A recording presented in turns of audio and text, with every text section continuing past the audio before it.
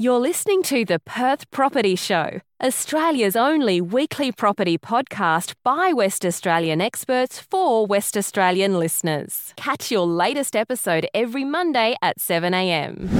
Good morning, everyone. Welcome to the Perth Property Show. My name's Trent Fleskens, your host as always. This week, as promised, we have Sandra Brewer from the Property Council in the studio to have a big chat about what we've achieved this year and what we're planning to achieve as property addicts in Western Australia, looking to get the best outcome at the small scale all the way up to the largest apartment buildings in Western Australia. Sandra, you're at the top of the pile in my opinion, the most influential advocacy organisation in Western Australia. It's a pretty exciting place to be working right now. How's life for you going?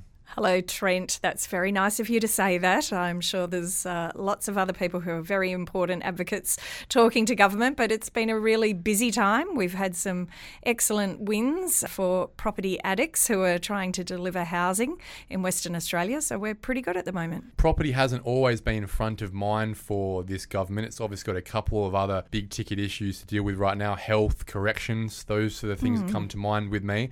But it certainly is these days. Property is not just an issue for people with land, the big guys in town. It's an issue that's affecting everyone right now, from a young kid coming out of home to an old lady trying to downsize to someone buying their first home, rental market, sales market. Have you ever seen a time since you started in the industry where your job as an advocate in this space has actually been so critical? You felt like a real fulfillment right now from what you're doing in this industry and what your team's doing? Yeah, it's absolutely nice to have the attention of governments, and that's all governments at every level. And I remember an old boss of mine said, we spent so many years trying to get the government's attention on housing supply and to focus on the challenges in delivering the housing that we need for a growing Australia. And it was very hard to do. It wasn't really a front page story.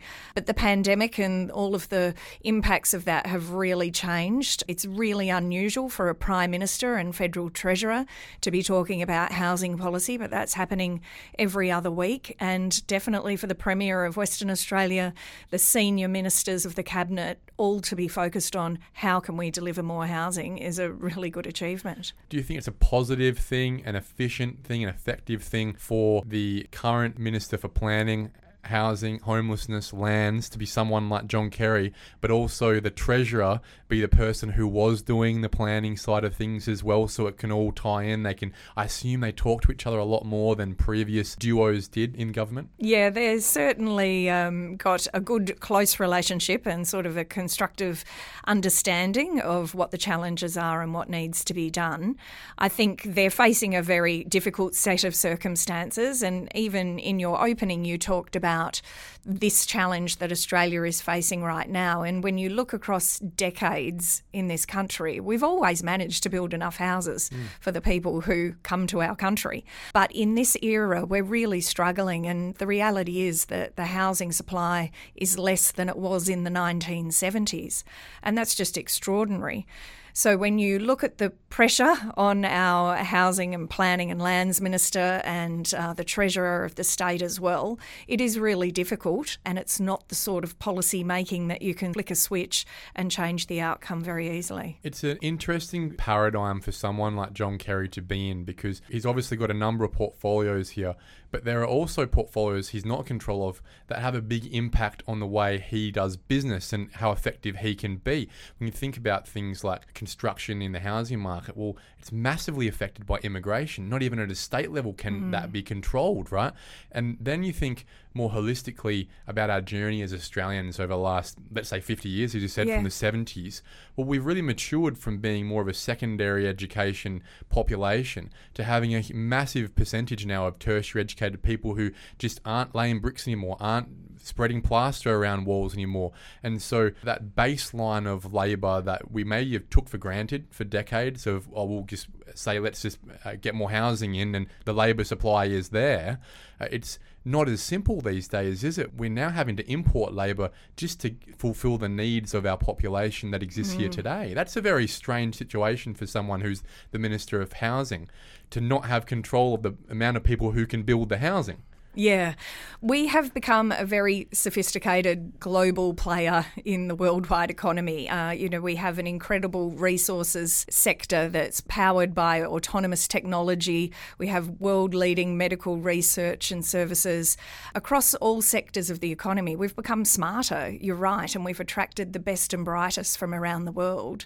But our construction industry, it's a competitive labour market. So for those resources companies that are growing quickly, energy companies, they need a lot of smart people, and so construction does find it difficult to get the people we need, and especially when there's big government infrastructure underway, building hospitals, building major road networks and the MetroNet railway program, it means the residential sector doesn't have that pool of workers that it needs access to. It is a bit of a double-edged sword, isn't it? It's the mining and oil and gas industry that really has built the foundation of our economy in Western Australia, but it's also those industries that are taking away the critical resources we need to house the people that live here in the first place.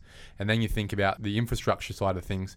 You hosted Minister Saffioti a couple of weeks ago at a breakfast to have a chat about all things Treasury and property as well. Obviously comes up at the Property Council of Australia breakfast. Yes. And she was nearly, it seemed, apologetic for having the projects she had and sort of saying, oh, you'll have your labour market back soon. I'm just finishing these projects. Did you get that feeling yourself that she recognises she's taking that labour away from a market at the same time? We have the opportunity to speak to the Treasurer pretty often over the course of the year, and that is a discussion that we've been having, talking about the capacity in residential construction. And she recognised that MetroNet does have strong labour demand in the metropolitan area in particular, and she spoke about the diminishing need for workers on MetroNet sites. So around December at the event, she talked about March, April, about hundreds, if not thousands, of workers being able to reduce the work that they have on the civil construction of the railway program. And we need it. Yeah, it's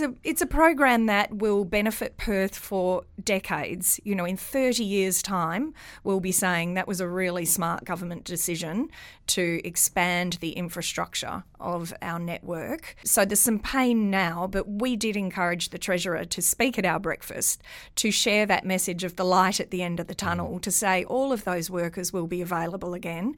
So if anyone does have property plans, if there's any developers out there thinking, is it next year that we press go on that development, we hope that that gives them some confidence to press ahead. Hopefully it starts to settle some of just the basic things like the supply of retaining blocks and sewer liners and those sort of things. We don't think of those when we're outside the development game and we're looking at the price of a new block of land or housing, but they have had a significant impact on not only the cost but the availability of trades, and therefore the confidence that developers have, the risk that gets awarded to that, the margins that the civil contractors add because they're not sure about timing.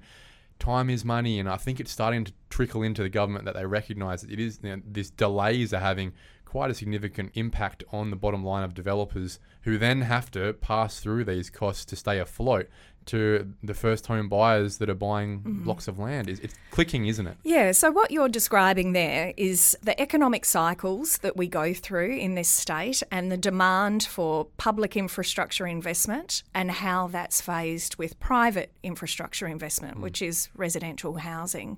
At the event last week, the Minister announced the creation of a housing supply unit, which is a team of, they called it crack bureaucrats.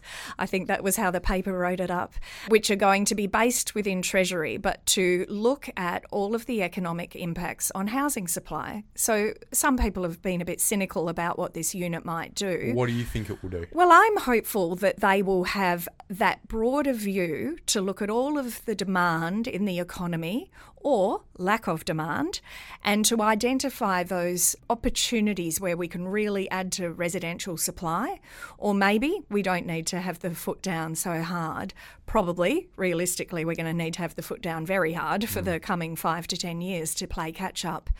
But there's decisions that happen all across government which affect the capacity of residential construction. So I'm actually hopeful that this unit will be not so much looking at tax revenue in, tax expenditure going out again in the state budget, but thinking, well, if we build that major hospital campus or if we build an extension of a rail line, then we need to be prepared that maybe our ability to deliver housing might be diminished and we can avoid those swings and roundabouts in the future. What it alludes to for me is an acceptance that the different departments in the government aren't talking to each other as well as you would hope and as well as the constituent might expect just happens in government. And I think it is a reality that a lot of the decisions that are made in one department up until this point may have had zero communication with another department that is absolutely affected by that cause, and the other way where one department could really use some help from another department, but somehow there's some silos there, no one's talking. So I guess maybe this is a recognition internally of we could do better in communicating with each other and coordinating whether we need to spend this money now or we could hold off next year, or whether John's team needs it and Rita's team doesn't need it this year and next year John's team can have it, just to, I guess, coordinate with that, but also with industry. Because it's not just about the civil government infrastructure, is it? It's also, massive companies here who would be employing nearly government level numbers of contractors where they're all competing with the government at the moment, aren't they? Yeah. I remember when I started as executive director, it was about 2017, and industry was crying out for government investment in public housing to support builders to stay in the industry. Would have been the perfect time for it, wouldn't it? It would have. And part of the problem at that time, I think, is what you just described, is you don't have anybody that has oversight across all the different agencies to sort of recognise, gosh, this really is the right opportunity. If we build a couple of thousand social houses now, we'll keep builders in the industry. It won't cost us as much. I'm not so cynical as others. I'm hopeful that this group can look across, see demand coming from other places. The energy transition is another one. We are going to move to renewable energy across our grid. Now, for Western Power and all of our energy infrastructure planners, that's an enormous task for them. So someone needs to keep the eye on the everyday businesses as usual of being able to deliver power supply to residential projects or to industrial warehouse facilities. And so somebody with an integrated look across government needs to see those pain points coming. And look, we spoke to Mark Giesman from JetCharge only a couple of weeks ago about that transition. He's the guy who's managing the whole government-based grid going all the way from the top of WA down to the bottom. It's a really cool project to think about that transition and what EV cars are going to do for the local tradie, the apartment, and the idea that cars will be able to charge back into apartments and keep our apartment lights on at night time. This is really cool stuff that we're looking at into a future that I think is only a couple of years away. It will be an iPhone style transition very quickly, I think, when it does eventually come on. Let's segue, if we can, into the phase 2 planning reforms that Minister Kerry's announced a couple of weeks ago. What do they mean for WA, if you can explain them in layman's terms, all the way from the big guy down to the little guy? Because everyone got a little bit out of it, didn't they? Yeah, that's what struck me about Minister Kerry's announcement last week. And the first thing that came to mind was this benefits the big and the medium and the small housing projects. The big and the medium were announced at the start of the year at February by the Premier at a Property Council event. So we were pretty familiar with those. And there were some minor clarifications around how they'll operate. So there's a permanent pathway for assessment of major complex projects in this state. So for those projects that are valued over $20 million, they get assessed by the WA Planning Commission, and there's a 120-day time limit for that assessment and determination. Isn't it, that change? Well, that's extraordinary. And really, the challenge is to any other state in Australia, could you assess a major project in a matter of months? It's really impressive.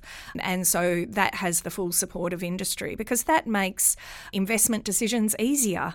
If you're wondering where to invest $30 million in a student housing project or a build-to-rent project, if Western Australia makes it easier for you, lower planning risk, you're more likely to get that investment. So that will pay dividends for a very long time. And it keeps the politics out of it, doesn't it?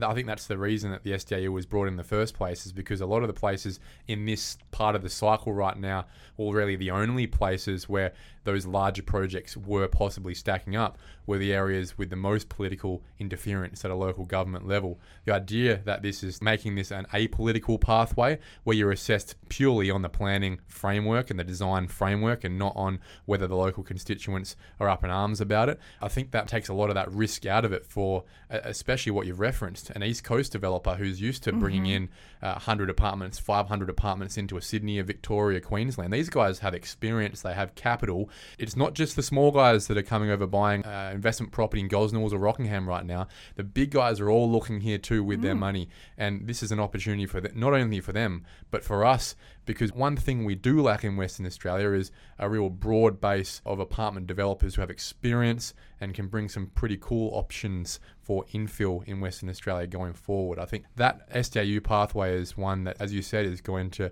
reap rewards for generations. So then going to the medium level of development. So historically, projects that were over around $10 million could have the option of being assessed by a development assessment panel. This creates the opportunity for projects over $2 million to be assessed by a development assessment panel. And that's maybe 3, maybe 4 townhouses to put that into context. That's a small to medium-sized build.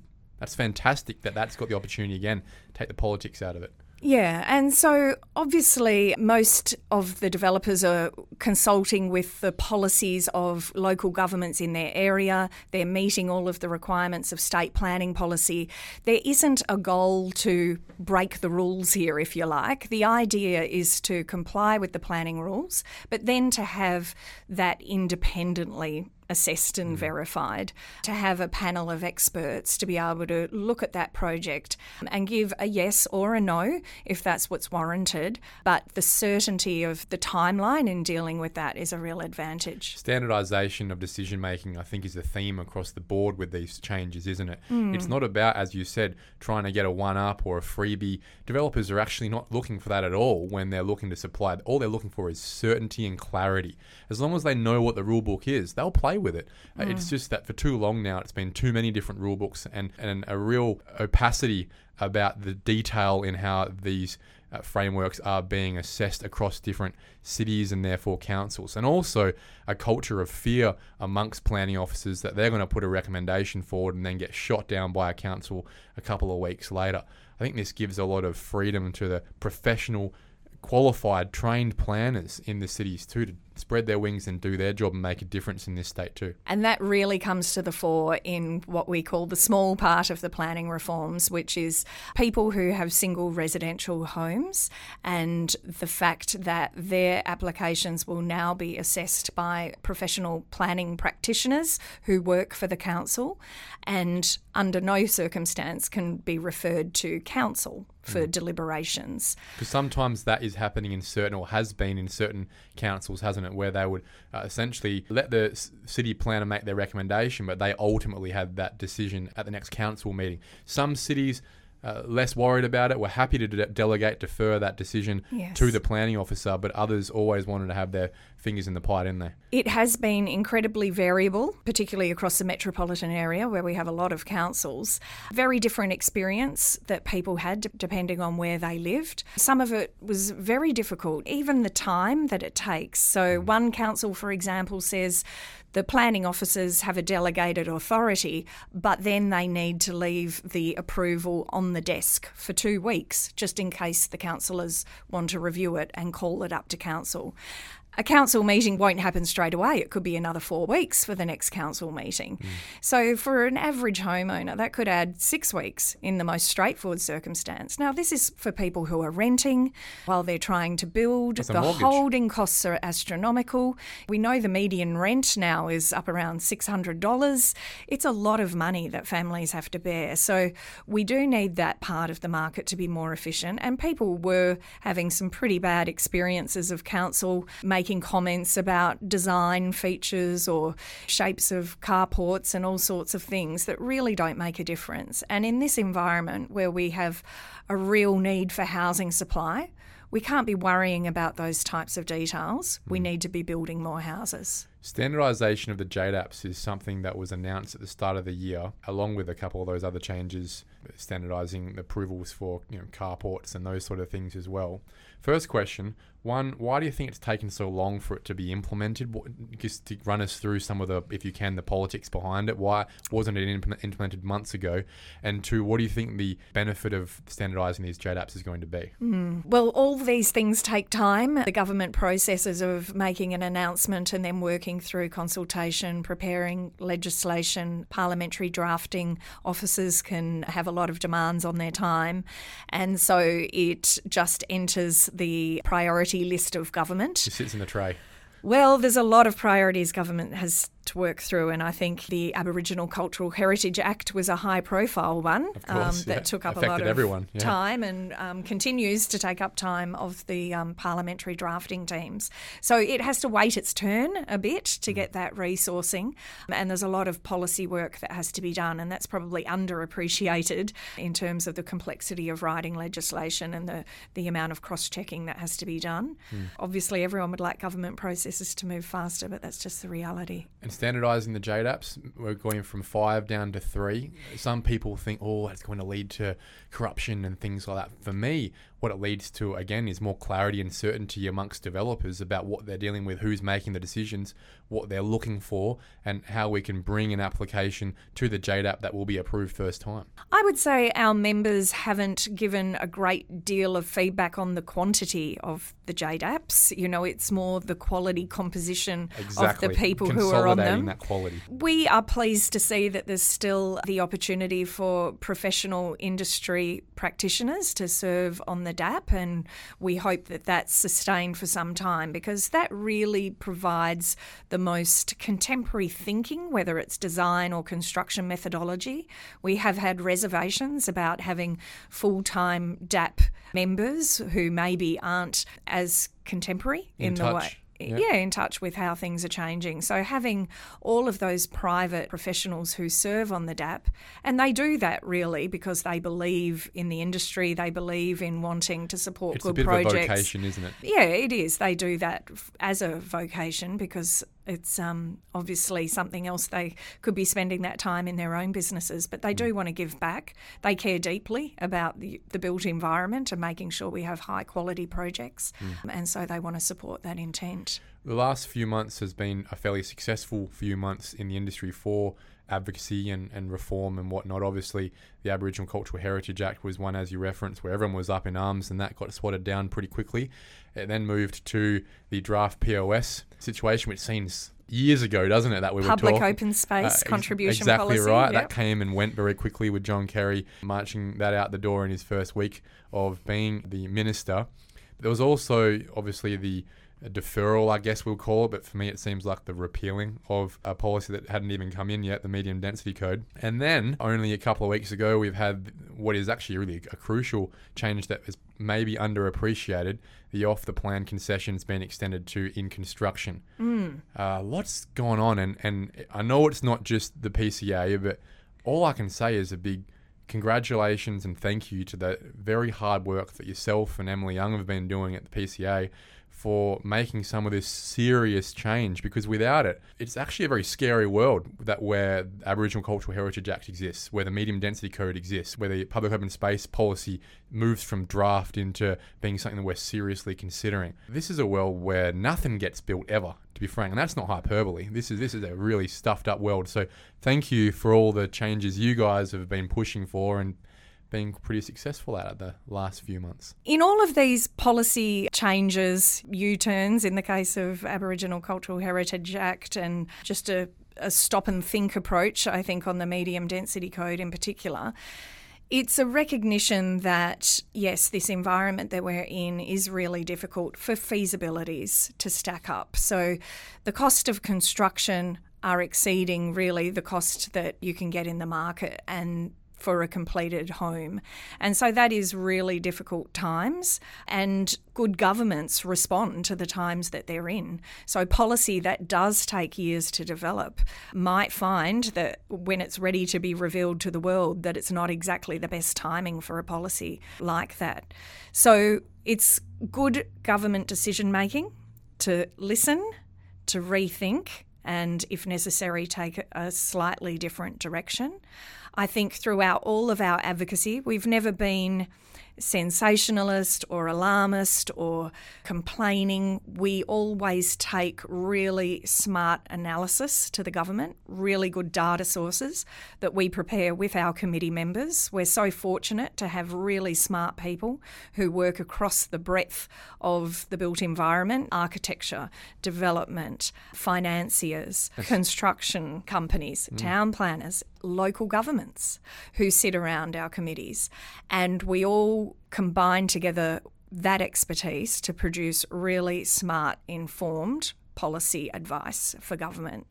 So that's what we're proud of. We feel that that's led into some of the decisions that we've seen, and it'll take some time to have a really good impact. The planning reforms that were announced just last week aren't expected to be passed through Parliament until 2024, might take until about the first quarter of the calendar year to get through Parliament, and we've got all fingers crossed that that's a smooth process. And then, hopefully, we'll start to see some runs on the board. But this could be the start of WA's big home build.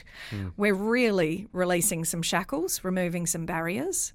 And maybe this time next year, Trent, we'll be talking about the fantastic impact of those planning reforms. Well, I hope so. And it's for me, it's not just an aspirational goal. It's 100% a necessity. It's a basic need that we need to be providing to the tens of thousands of people that are rocking up in WA at the moment. We had 80,000 people come in the year to March this year. That's 40,000 homes they need. We built 12. And the capacity was full. Something's got to give in that space, not only in terms of the amount of labour available, as we referenced earlier, but ironing out all those kinks, I don't think is an optional thing. And whilst I might sound slightly or very alarmist in my views of what I think of the policies that were coming in that have been knocked on their head, I think they were extremely poor policies, not only for the time we're in now, but for any time. And it just makes it more critical now, and a government may be able to stand back and say, well, it didn't work for today. But in fact, some of these policies were not going to work for any time if you're actually trying to provide the best environment and framework for what you referenced earlier was not just a need for housing now, but a need that we were talking about decades ago that it's just rearing its ugly head, isn't it? So advocacy isn't something that, as you said to me before, isn't something that you finished your job, it's done. Obviously the world's moving all the time. What's next on the agenda? You've ticked a whole bunch of things off the checklist for, I guess, the wish list for 2023 that you guys would have maybe put together on a whiteboard somewhere. I don't know how it works, but what's left on the list? What are you planning for the rest of this year and next year to start heading towards the ministers again to say, come on guys, these ones are still on the list? Well, I would start with one that you just mentioned, which is the public open space contribution policy. That has been really damaging to feasibilities in an environment where feasibilities are almost nearly impossible. So any developer now has to take into account the fact the government has flagged by releasing the DPLH consultation that they are considering a contribution scheme to provide for more parks, gardens and public open space in Perth. And I would just pause at that point and say, that's not our priority right now. That is just not the crisis that we're facing. So our encouragement would be that that policy needs to be withdrawn completely, and for the government to make a clear signal that that policy is not being considered. And I think it's incumbent on the department and the Planning Commission to identify how much public open space we have across the metropolitan area, whether we really do need any more, where that might be, and to develop a strategic plan for that. And then that helps us as a community to plan for more open space if that's what's required. But really, we need everyone leaning into housing supply right now. That's right. It is about priorities. But as you said, it's also about clarity about what we're after. Most people in the property industry, outside the property industry, who aren't looking at this specifically, wouldn't recognise that there's actually a difference between public open space and, for example, state-level reserve space, right? Yes. We would all see this as just area we can throw a frisbee and run the dog around. To us, it's all the same. It's just grassed areas with some playgrounds and whatnot. But it is interesting how the state government differentiates between these two and whether we've got enough public open space or not. And I think if you ask most people in Perth, what I would like to think, they would say, yeah, we're a state that's renowned for having a great amount of open space. Most parks are empty most of the time. It's not like they're bustling on a Wednesday afternoon. That's where I find a real struggle to not have the clarity. The homework hasn't been done at a state level, it seems. They leave it to the local government, who are proactive on it, to really understand both at a public open space level, in inverted commas, and at a state reserve level, how much green space do we have? And we're not talking about trees here. We're actually just talking about parkland for us to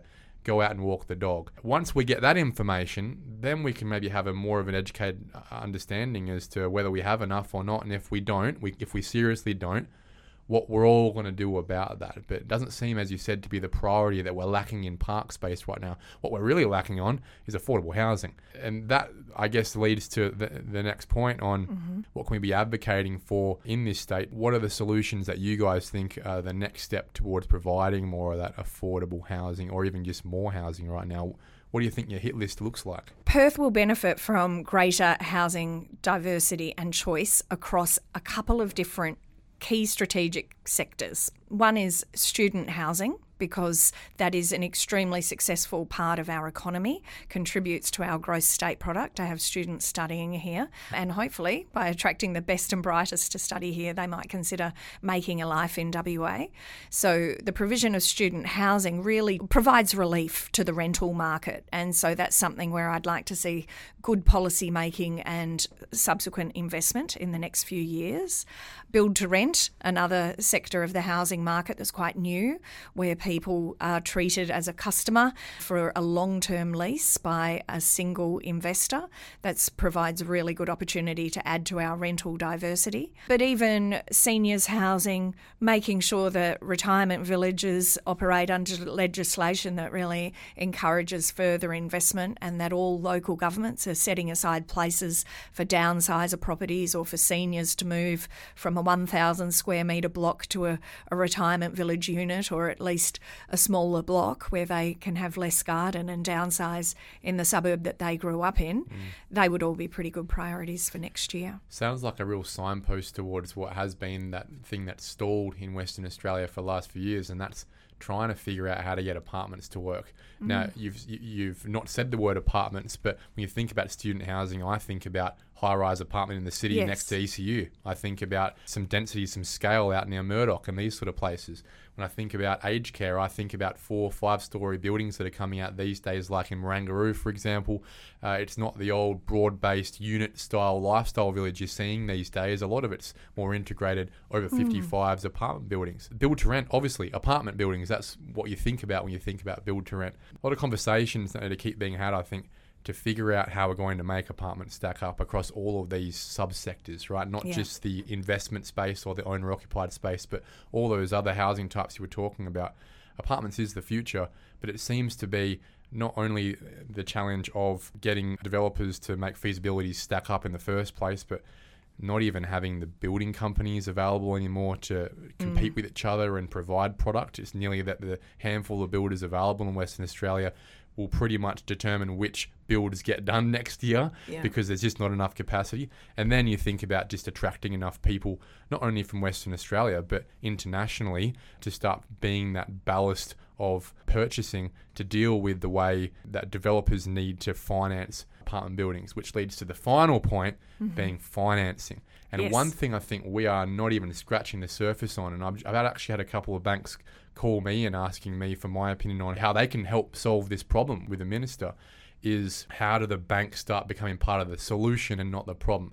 Because we can all talk about planning and housing and construction all we like. But the interesting thing that none of us seem to be talking about, I don't think, maybe you guys are talking behind closed doors, is the biggest investor in property is the bank, right? And the guys who set the actual rule books before you even get to planning is the bank.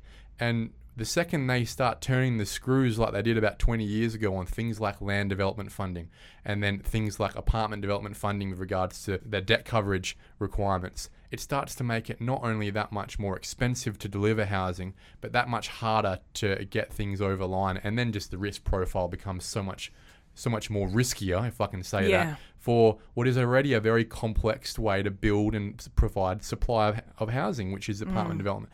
surely a serious round table needs to be had with the big four bank to say, guys, how are you going to be part of the solution just like everyone else?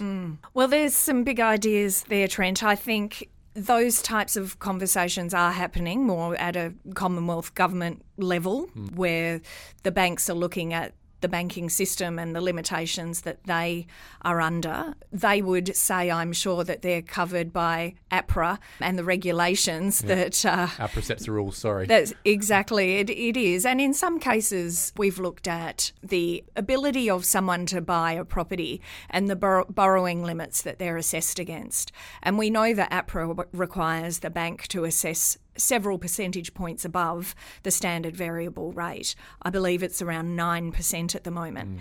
Now, no one really expects that interest rates will go to 9%, I think, in the short term at least, unless you're a forecaster and you're can correct. Tell us what's going to happen. And some banks are have actually brought in their own policies despite APRA's provisions. For example, if you look at CBA and Westpac, I believe they've got a 1% buffer. If you're meeting your current repayments with another bank, they'll reduce the buffer to a more realistic number because you've obviously got good credit history. You reference obviously the end buyer here. Yes. But it's even just the delivery that, you think about Bankwest, for example. My understanding is they've got a group of 10 developers around this country that they'll loan to at the big scale in the land development space.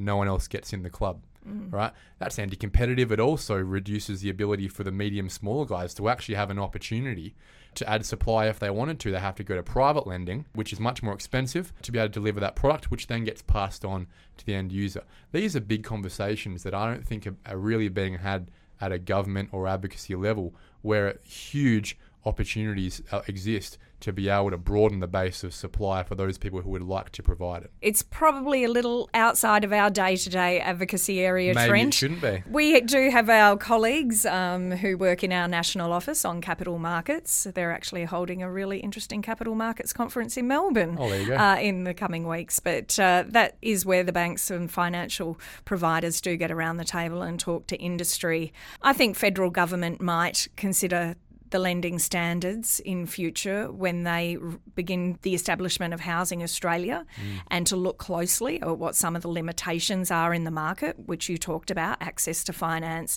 the amount of pre-sales that are required to be able to proceed, the amount of capital contributed by the developer versus what's lent by the institution. And so I wouldn't be surprised that there's some reconsideration of policies there, but I'll have to keep you updated on that one. Wouldn't that help? Sandra, thanks so much for coming in today and having a chat, a bit of an overview really of how far we've come as an industry, because it's important to take stock sometimes and recognise just what's been achieved this year.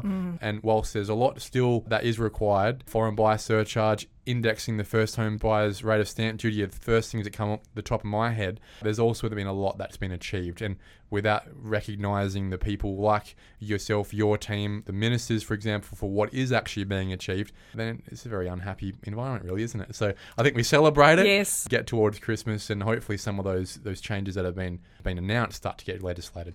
Yeah, it's a really good acknowledgement.